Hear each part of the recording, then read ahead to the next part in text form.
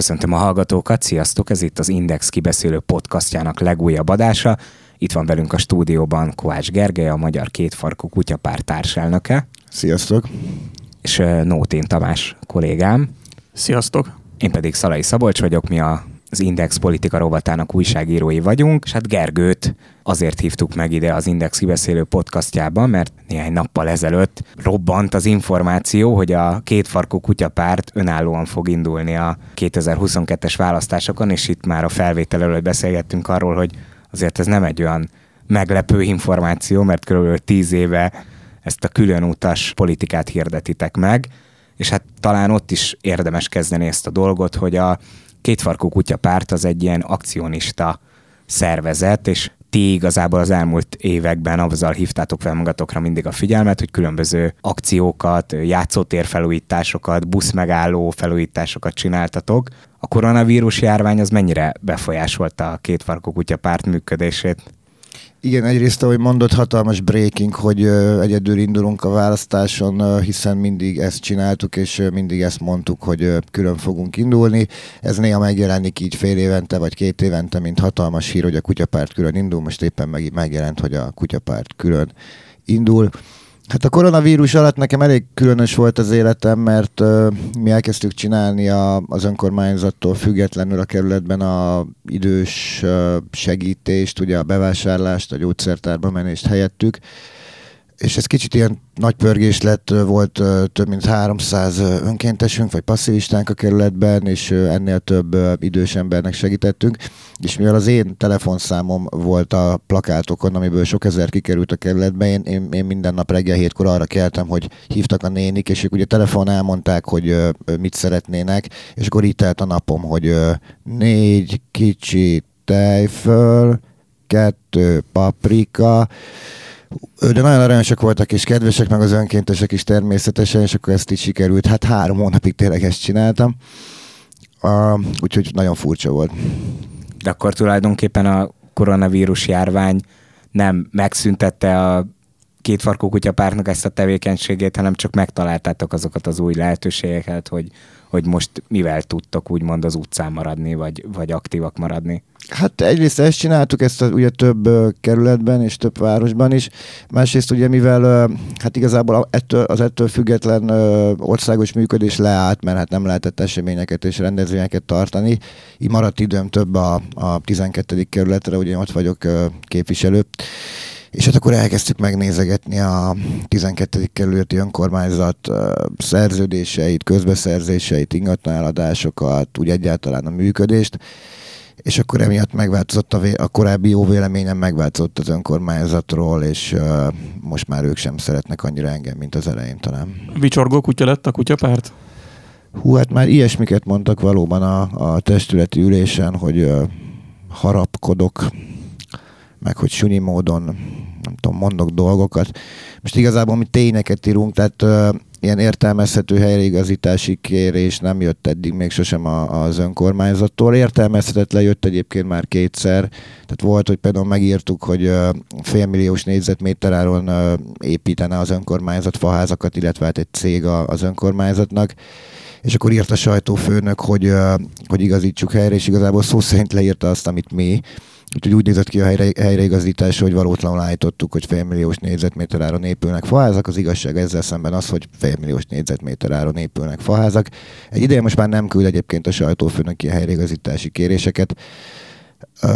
Talán még majd jönnek, mert egyébként tényleg szórakoztató. Kétfarkú Kutyapártot ugye a nyilvánosságban legtöbben tényleg ezekről az akciókról, ilyen játszótér felújításokról, patkafestésekről ismerik meg tulajdonképpen, de hát azt lehet, hogy kevesebben tudják a hallgatók, olvasók közül is, hogy néhány helyen tényleg ott vagytok az önkormányzatokban, te például a 12. kerületben. Amikor bekerültél az önkormányzatba, akkor volt egy olyan nyilatkozatod, hogy sajnálod, hogy a 12. kerületbe kerültél, mert ott nagyjából úgy minden rendben van. Hogyan változott meg ez a véleményed? Hát igazából attól, hogy elkezdtem dolgozni, úgy, hogy talán egy képviselőnek, vagy egy ellenzéki képviselőnek kéne. Mondom, például a közbeszerzések a kerületben nem néznek ki jól. vannak a nagyobb értékű közbeszerzések, itt általában egy induló van, ezek a milliárd fölötti közbeszerzések, itt általában egy induló van, és akkor ő meg is nyeri, aztán pedig jó drágán csinálja a dolgokat. A 100 milliósoknál ott egy kicsit bonyolultabb, ott van 15-20 cég az elmúlt 15 évben, ezek ugye meghívásos közbeszerzések, tehát őket szokták meghívni, és megvan az a 4-5, aki rendszeresen nyeri, és megvan ezek a többi ilyen gyakorlatilag ilyen töltelék cégek, tehát sosem nyernek, és az árazások pedig tényleg elképesztőek. Tehát most éppen 60 millió forintra becsülnek egy 3 méter széles, 100 méter hosszú utat. Ugye ez körülbelül negyede az autópálya folyóméter költségének. Az autópálya ugye 8-szor ilyen széles, és vannak felüljárók, meg lehajtók, meg egész komoly közlekedés technikai berendezések. Szóval igazából bármit megnézünk, iszonyatosan drága, kicsit el is kényelmesedtek, én úgy látom, tehát sokszor nem rejtik el mondjuk a fideszes KDNP-s kapcsolatokat adott helyzetekben. Talán az ellenzék se volt túlzottan kemény velük itt az elmúlt időben.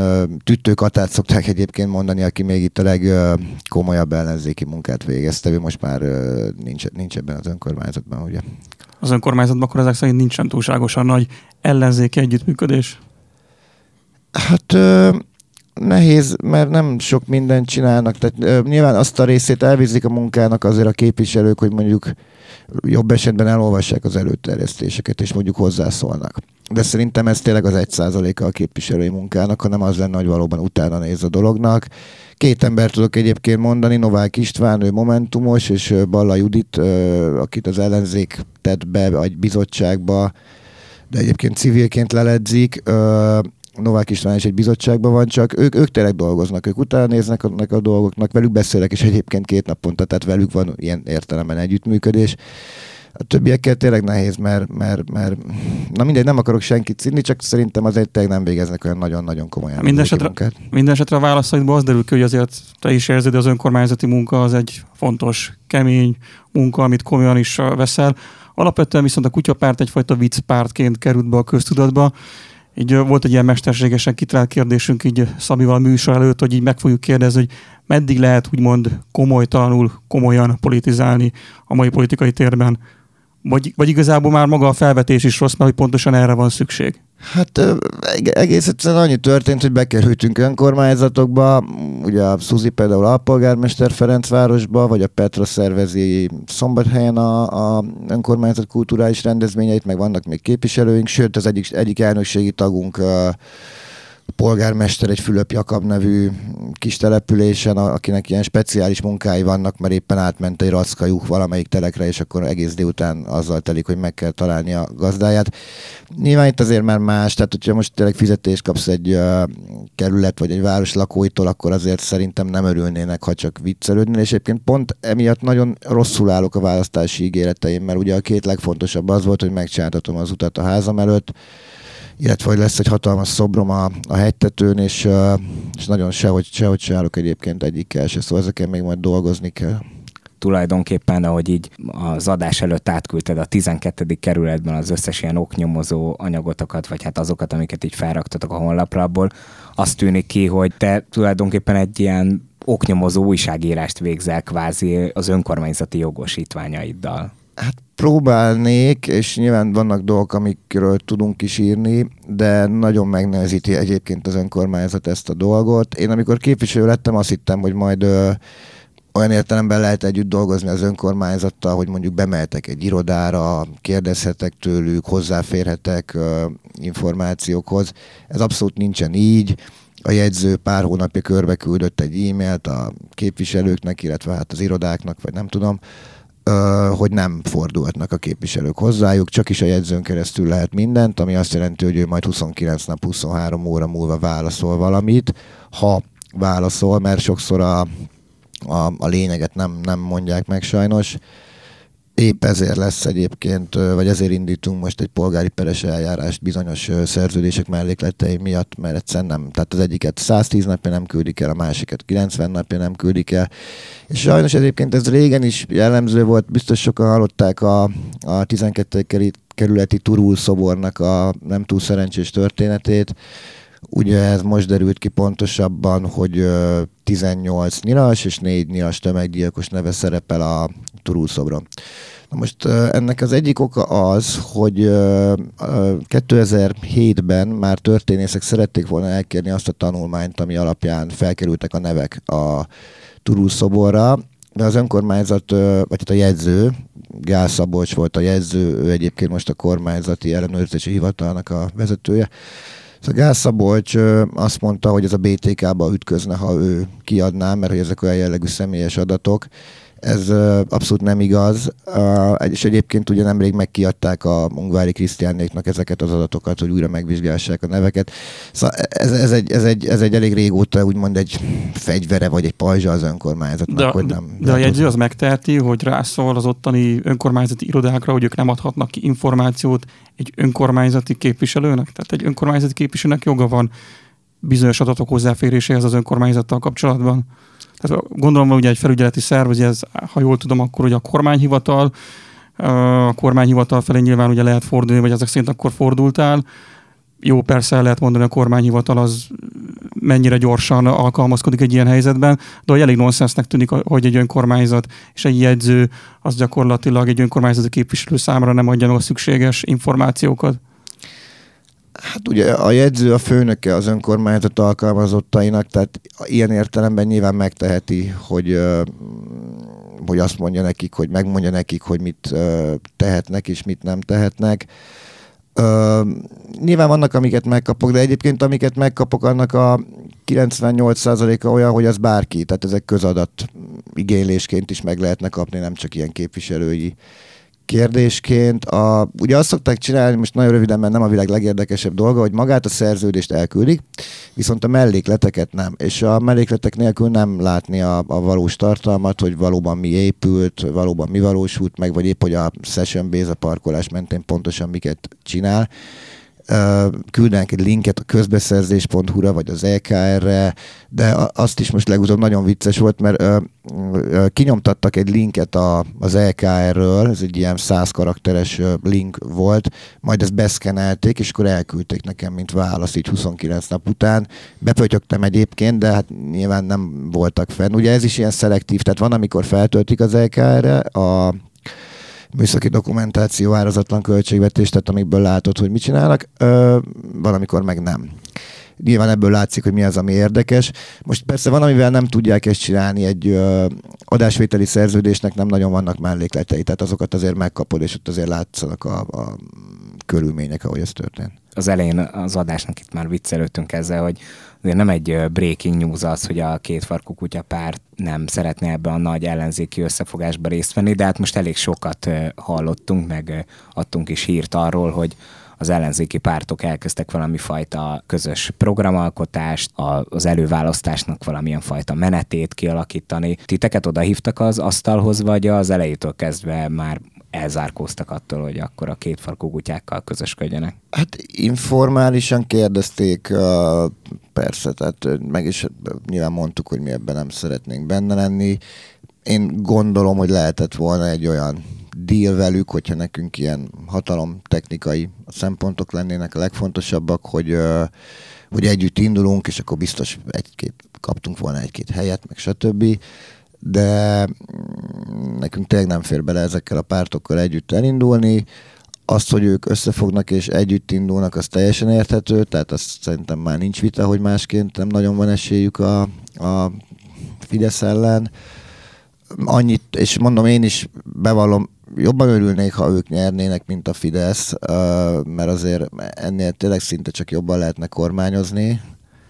Bár mondjuk, amit az MSZP csinált, amikor kormányon volt, na mindegy. Tehát legalább egy esélyt kapjanak, tehát ez már tényleg tök unalmas, amit a Fidesz csinál.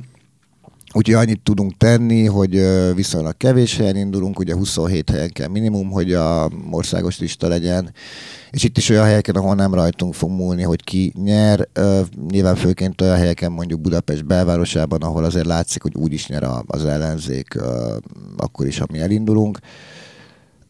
Úgyhogy ennyit tudunk, mint úgymond szívességet megtenni. De nem egyszerűbb lenne az ellenzéki együttműködése, vagy kooperálni, hogyha már arról van szó, hogy még mindig jobbak, mint hogyha most megint a Fidesz KDNP nyer? egyszerűbb lenne nagyon sok szempontból, csak nekem tényleg erkölcsileg nem fér bele se az MSZP, se a DK, se a Jobbik, és most nem... Úgy néz ki, hogy nekik egymással nincs ilyen erkölcsi morális problémájuk.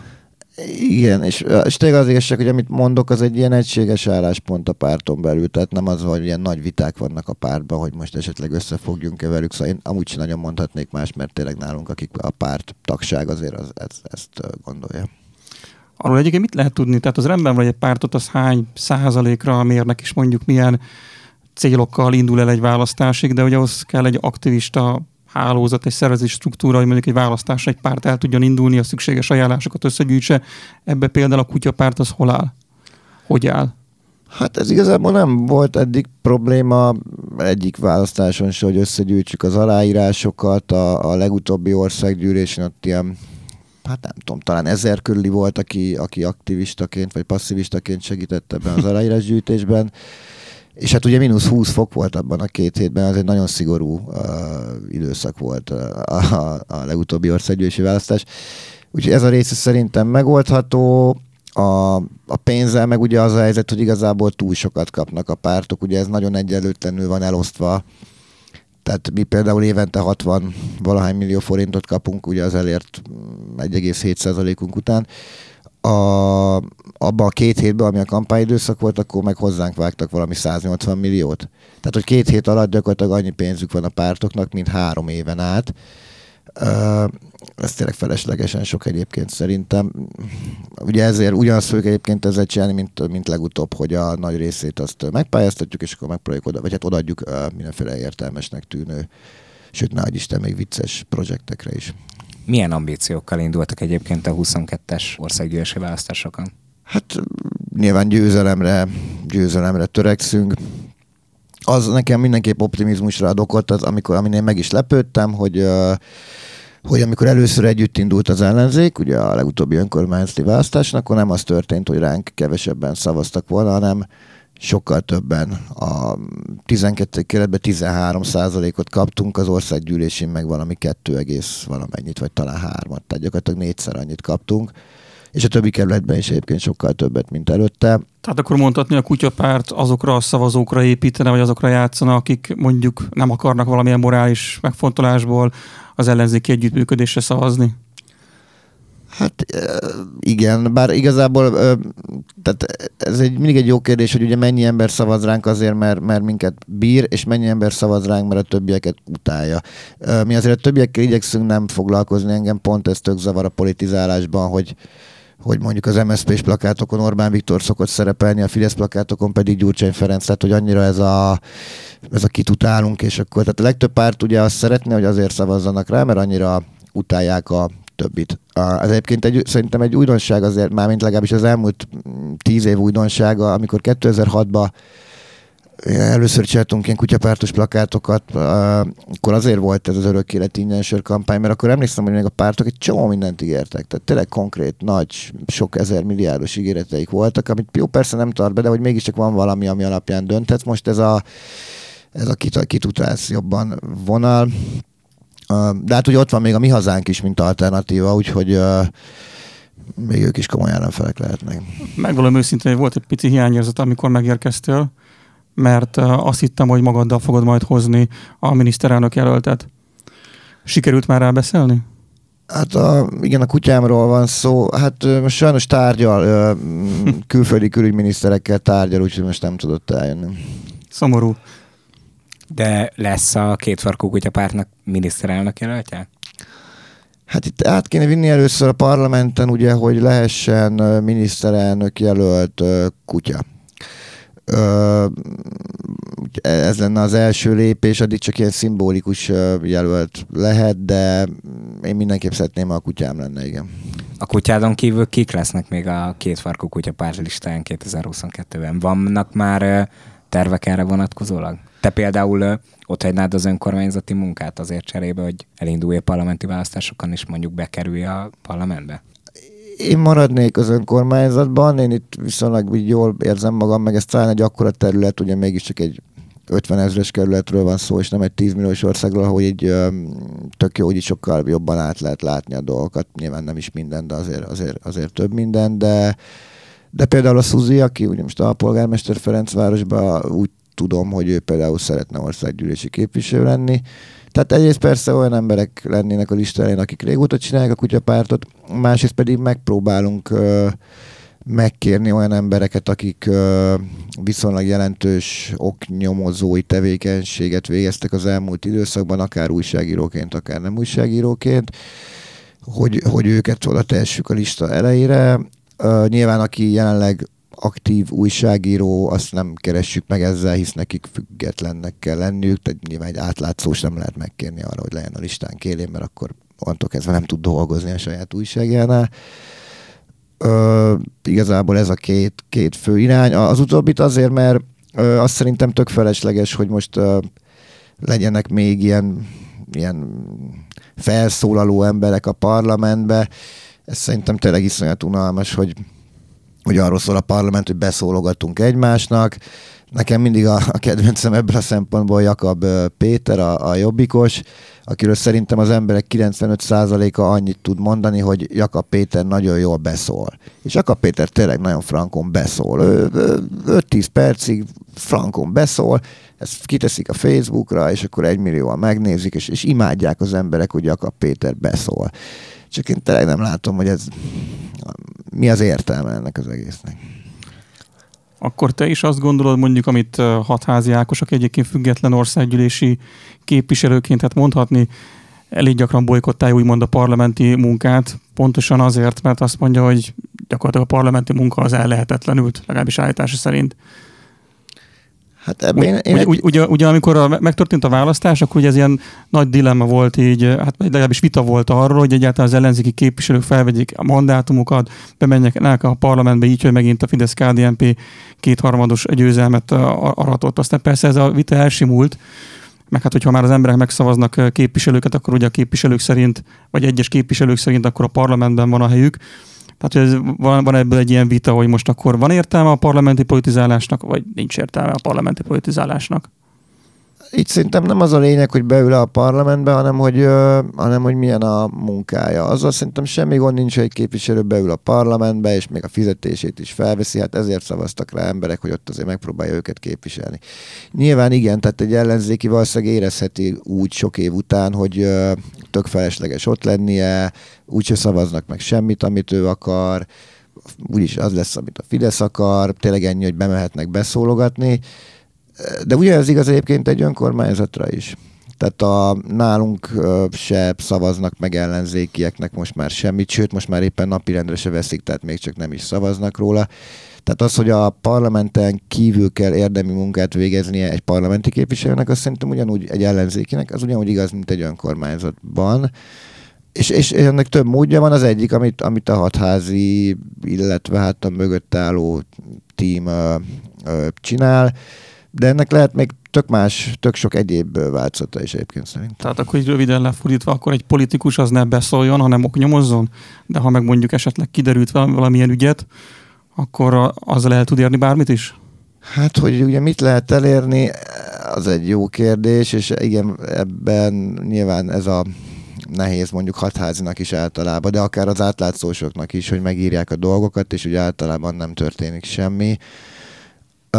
De azért van, hogy történik, és nálunk a 12. kerületben ugye itt például lehet hatni az önkormányzatra, igen. Tehát itt sikerült már több mindent megváltoztatni, vagy éppen megszüntetni pusztán azzal, hogy nyilvánosságot kapott a dolog. Persze ehhez egy olyan önkormányzat kell, ami mondjuk viszonylag jó hírű, és próbál a jó hírére figyelni. Ugye Pokorni Zoltán azért ilyen, tehát ő még a szerethető fideszesek közé tartozik. Bácskai Jánosról bármit írtál, meg nem történt semmi. Tehát itt azért attól függ, hogy kiről vagy éppen miről van szó. Az ellenzék is nehezen tűri azt, hogy a 12. kerületi önkormányzatot kritizáld, mert elég erős kirohanást láthattunk néhány hete az interneten, amikor az egyik helyi MSZP-s képviselő, Vince Géza, hát tulajdonképpen kétségbe esettem Pokorni Zoltánnál igyekezett feljelenteni úgymond téged, hogy hát csináljanak már valamit a Kovács Gergővel, mert hát a rossz hírét kelted az önkormányzatnak, meg a képviselőknek. Csinált veled valamit Pokorni Zoltán? Hát nem nagyon tud mit csinálni. Hát elment a Magyar Nemzethez, és akkor mondott ott olyan dolgokat, amik miatt meg kellett írnunk életünk első valódi helyreigazítását, mert olyanokat mondott Pokorni Zoltán rólam, ami nem volt igaz. A pontosság kedvére azért talán ne az ellenzék szót használjuk, az MSZP-s képviselő valóban elég szürreális kirohanást intézett. Ő ugye eléggé befidesztesedett egyébként az elmúlt időszakban, mert megkapta azt a bizottsági helyet, amit akart, de tök mindegy, ugye minden képviselő minden bizottságba bemehet, hozzászólhat, előterjesztéssel élhet. De most ő ezt megkapta, és akkor azóta én eléggé kormánypárti lett.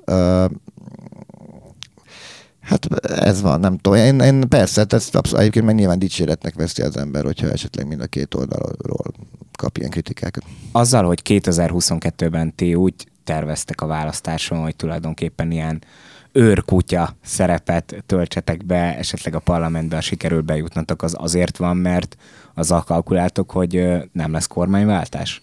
Vagy a mindenkori hatalmat igyekeztek? Persze, ilyen? Az utóbbi, hát igazából azzal kalkulálunk, hogy valószínűleg nem leszünk hatalmi pozícióban.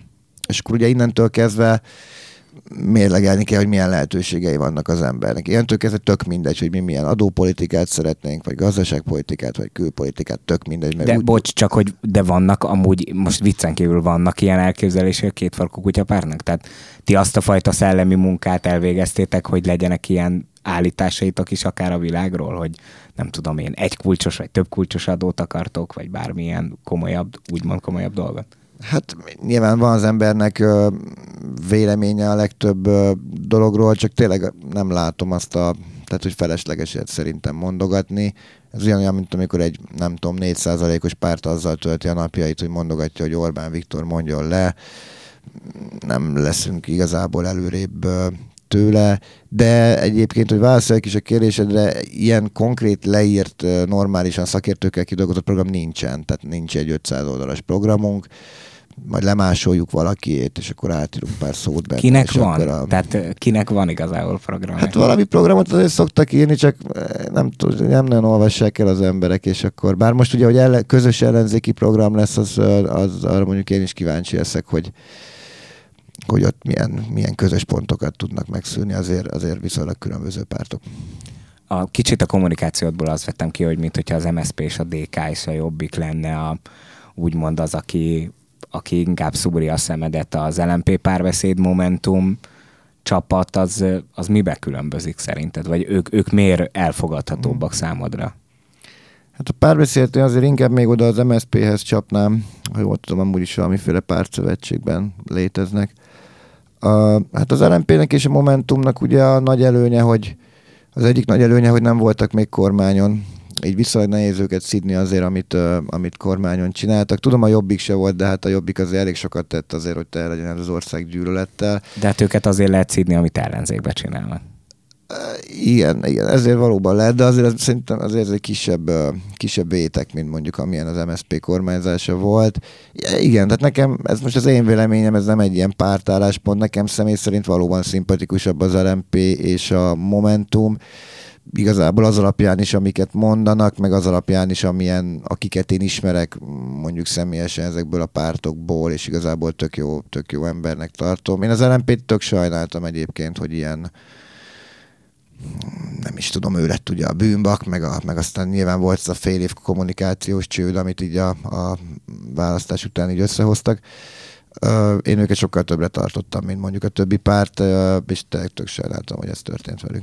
És fel vagytok készülve arra, hogy 2022-ben, hogyha az ellenzéki összefogásnak mondjuk nem sikerül győzelmet aratni, akkor a kétfarkú kutyapárt lesz az új LMP és Jobbik, és ti lesztek a hibásak azért, hogy nem sikerült kormányt váltani?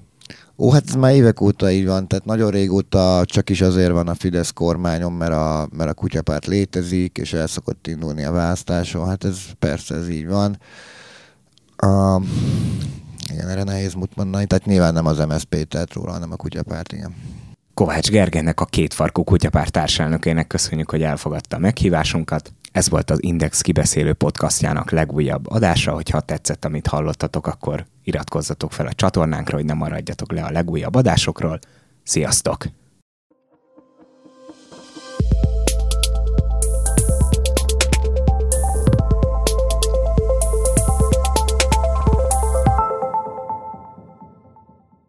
A műsor a Béton partnere.